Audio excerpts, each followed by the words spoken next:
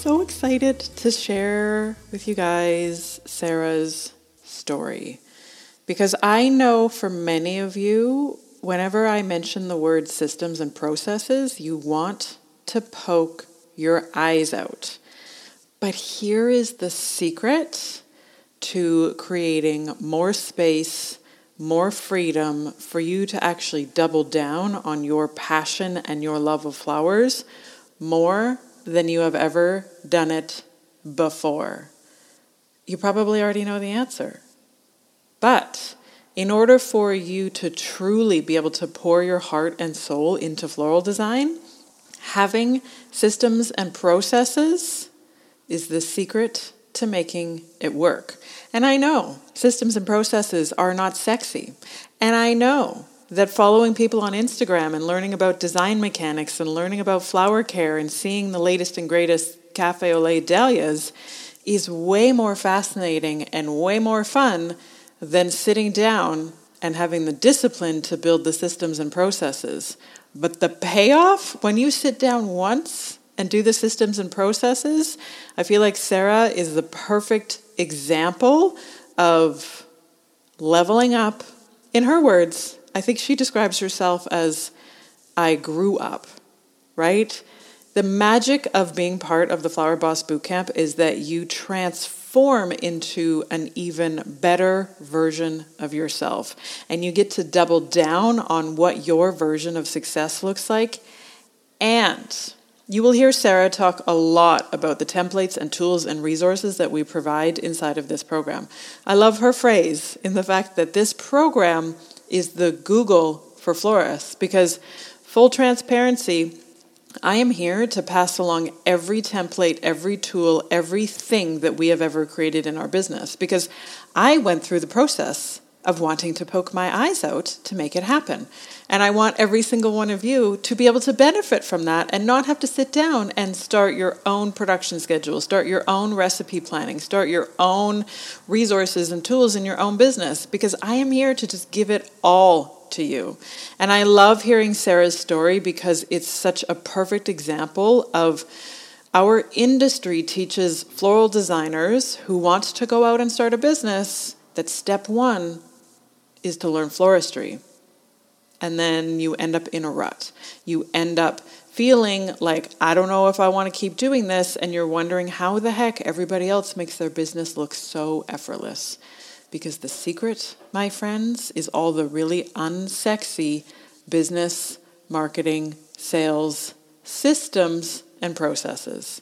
But it's so amazing, and it's been such an absolute pleasure to be able to work with Sarah, to be able to see and watch her business grow, because she's going to blow your mind with who she is as a human, and I am just so excited to get into it. So my friend, enjoy this discussion with Sarah, and there's so much that you can learn from hearing her success story. Okay, Sarah Bryant. Yes. Tell me your name, Sarah Bryant. A bit about your business, where you're based, because I feel like you and Dale, I know you, Sarah and Dale don't know each other, but they love each other already, because you're both cut from the same state, cloth, and you're actually not very far away from each other either. So there you go. Okay, so my name's Sarah Bryant. I run a business called Bryant's Buds, and I'm in Echuca, so right on the border of Victoria, New South Wales. So fortunately, we haven't dealt with the number of lockdowns that Dale has, but we have had to deal with both state restrictions because we operate in two states. So kind of damned if we do, damned if we don't. So I've had an online business for 6 years, and then just midway through a global pandemic thought, why not open a shop? Great idea.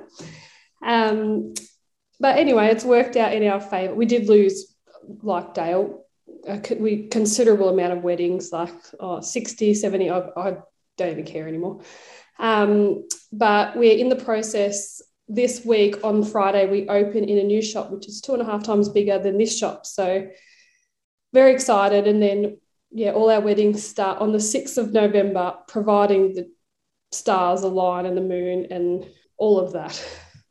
And whatever we do to organize ourselves today, the version of you that shows up on the 6th of November is going to be super excited. Very, very. Sarah, I might jump to you and just ask you what you think one of the best aha moments or lessons you've learned in terms of working inside this program. Just that, there is no flower police, that it's okay to say no, to embrace the discomfort and to be able to pass that on to my staff, and how to navigate through all of that side of things, which was all brand new to me. All of those things. So many times I was like, oh, duh. Like when you would say something, but it was something that didn't register with me, or I didn't even contemplate that until you said, and I was like, oh, that makes so much logical sense. But as business owners, we're thinking about so many different, like you wear so many different hats. And then especially as a new business, navigating from a home-based florist into a shop, going from 0 staff to now I've got 5 full-time staff. So they were kind of my priorities, but I knew that I had to learn and grow and develop myself. Otherwise, it was all pointless. And yeah, lots, too much. Yeah. And I think it is so much information possibility coming at us in so many different ways, right? Let alone, let's just also on the side of our desk, learn some basic design. Yes. Flower availability, product usage kind of things. And I think it is a lot, right? And I think it's so easy for us to just fall into the kind of tsunami of overwhelm and not necessarily want to keep going. And I think part of it is really understanding that we get to be surrounded by people who are traveling a very similar journey to us, who are, particularly I think in Australia at the minute, the navigating a global pandemic and just wishing you could either speed up the clock or rewind the clock, or I don't know, do something with the clock, and just knowing, we don't, at no point in time does any one of you need to feel like you're in this by yourself. No, right? And that, definitely the support, like having somebody to turn to and say, is this how we do it? Like that network was like invaluable, definitely.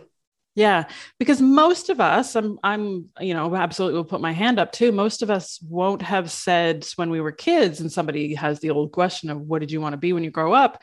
None of us would have answered it by saying, I want to be a CEO. No. So it's really interesting, right? Where it's just all of a sudden we find ourselves in this position, and it brings so much personal growth opportunity to the table, but also just navigating the dynamics of, let alone, let's just throw a global pandemic into the mix and the clusterfuckedness that happens with that. And I think for so many of us, building a team, being a leader, and our own kind of self-concept, right, of recognizing what it's actually like to be an authority figure, to be in charge, and to lead other people through that journey is something we never expected to be doing. Definitely, like having to, like I'm the person that has to worry about work cover insurance and all of that. So being able to pass on, the design and like step by step to the staff. So that part was easy. They knew the formulas for making the recipes, the wrapping, all of that was so basic that I could think about all this other boring stuff that we have to think about, but has to be done in order to run a business. So very, very helpful. Yeah, right. And freeing up your mental capacity, particularly for your business model, right? Where it's like, how many weddings can I do in a spring wedding season? 100? Sure, no problem. And like building the systems and processes and the team around you to make that happen, right? Because it's like our identity has to match our ambition. Correct. Right. And for you to be able to shift into the next gear, you also have like 100 kids. So it's like, you now have 2 families. Yeah, for sure. Which is, it's so fun to watch that transformation. And I think it's so powerful for you to be that, figurehead in your family, and then show your flower family as well, the same kind of leadership, and embrace the discomfort of becoming that kind of leader as well. Yes. And that's been a big challenge of mine. But, I've felt more confident because I've had you guys to lean on and just be like, is this the right thing? How do I run a staff meeting? All those little things which you don't think about when you're a one-man band in your shed. But, when I'm signing apprenticeship traineeships, all that kind of thing. It's this whole other world just opened. Yeah. And I remember vividly too, the day when we were talking about setting goals and the goal that you had brought to the table. And I was like, yeah, you just need to add a 0 to that. Right. And your brain then all of a sudden explodes because you're just like, oh yeah, she's right. I do. Right. Yeah. And it's like, then you get to step into the next version of, true leadership again. Yes.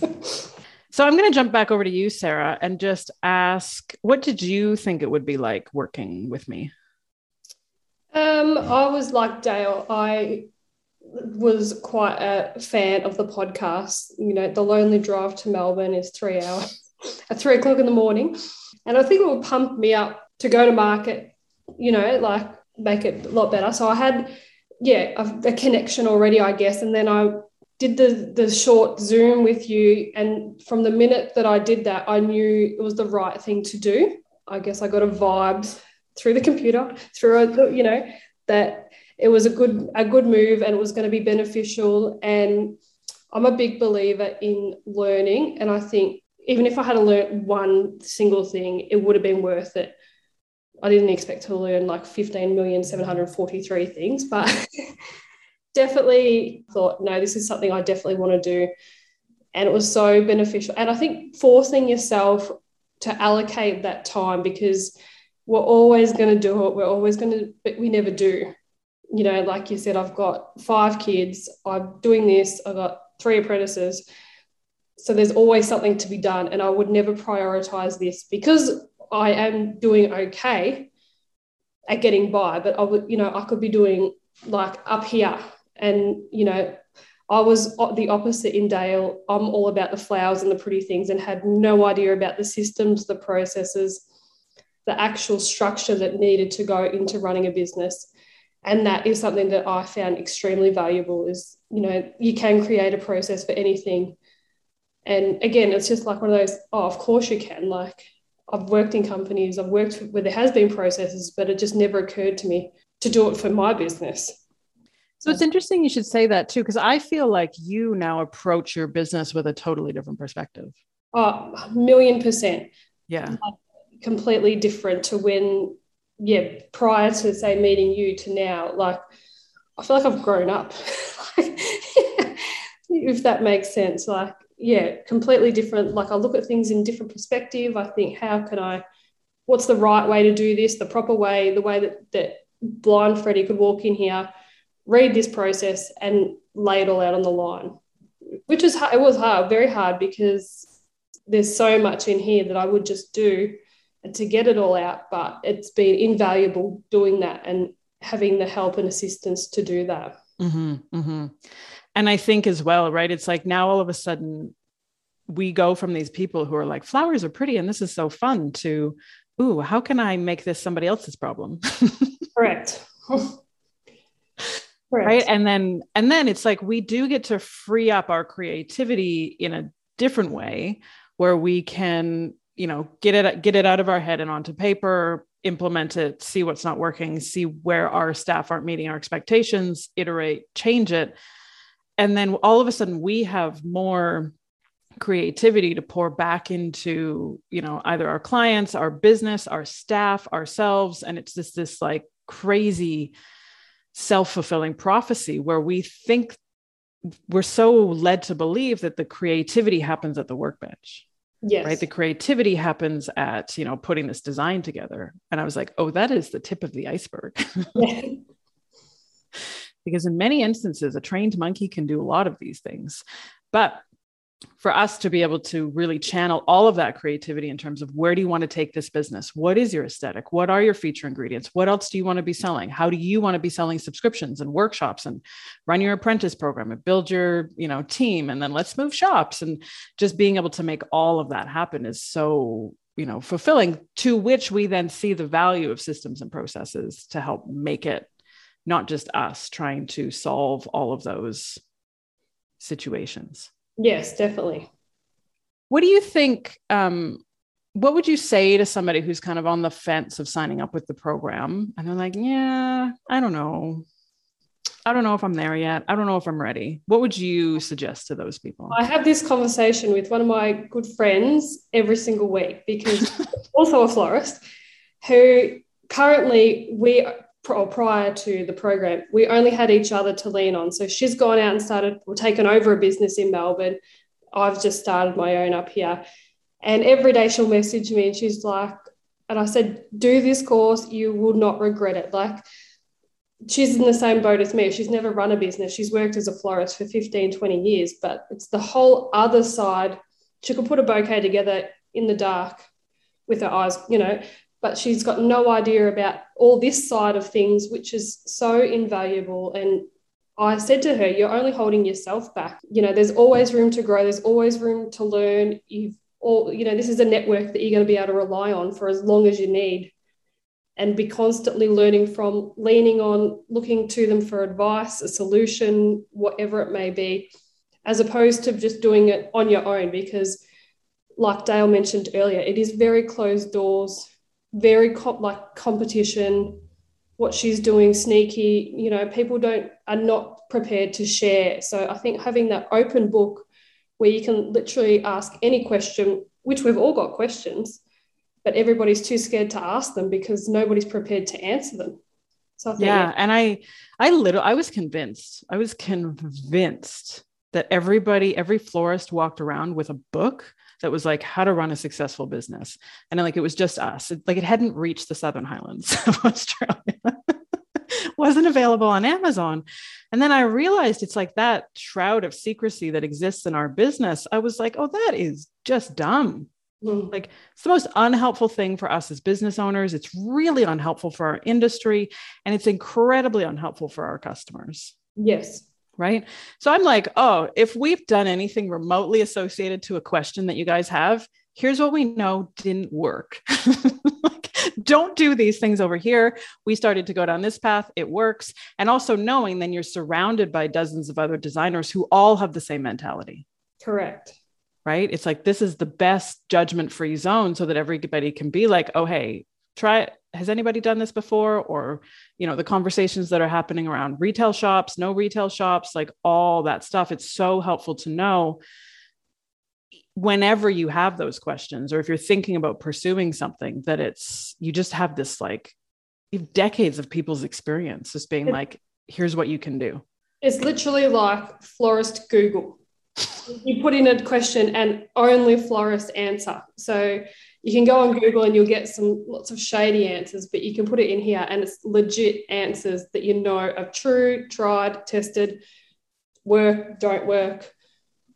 And it's very beneficial. Yeah. And I love that, right? The florist Google. But it's also, I think too, one thing that's really important to me is it's all florists who speak the same mission. Correct. Right? It's florists who want to make money, do beautiful work, serve their humans, and just keep building and growing on their own kind of journey. And so that you're not going to get the crap answers that you get on the other Googles, on the big Googles. Yeah. Right. But you're going to get commercially minded, always room for improvement. Here's what's happening here for us. Solutions focused responses. Definitely.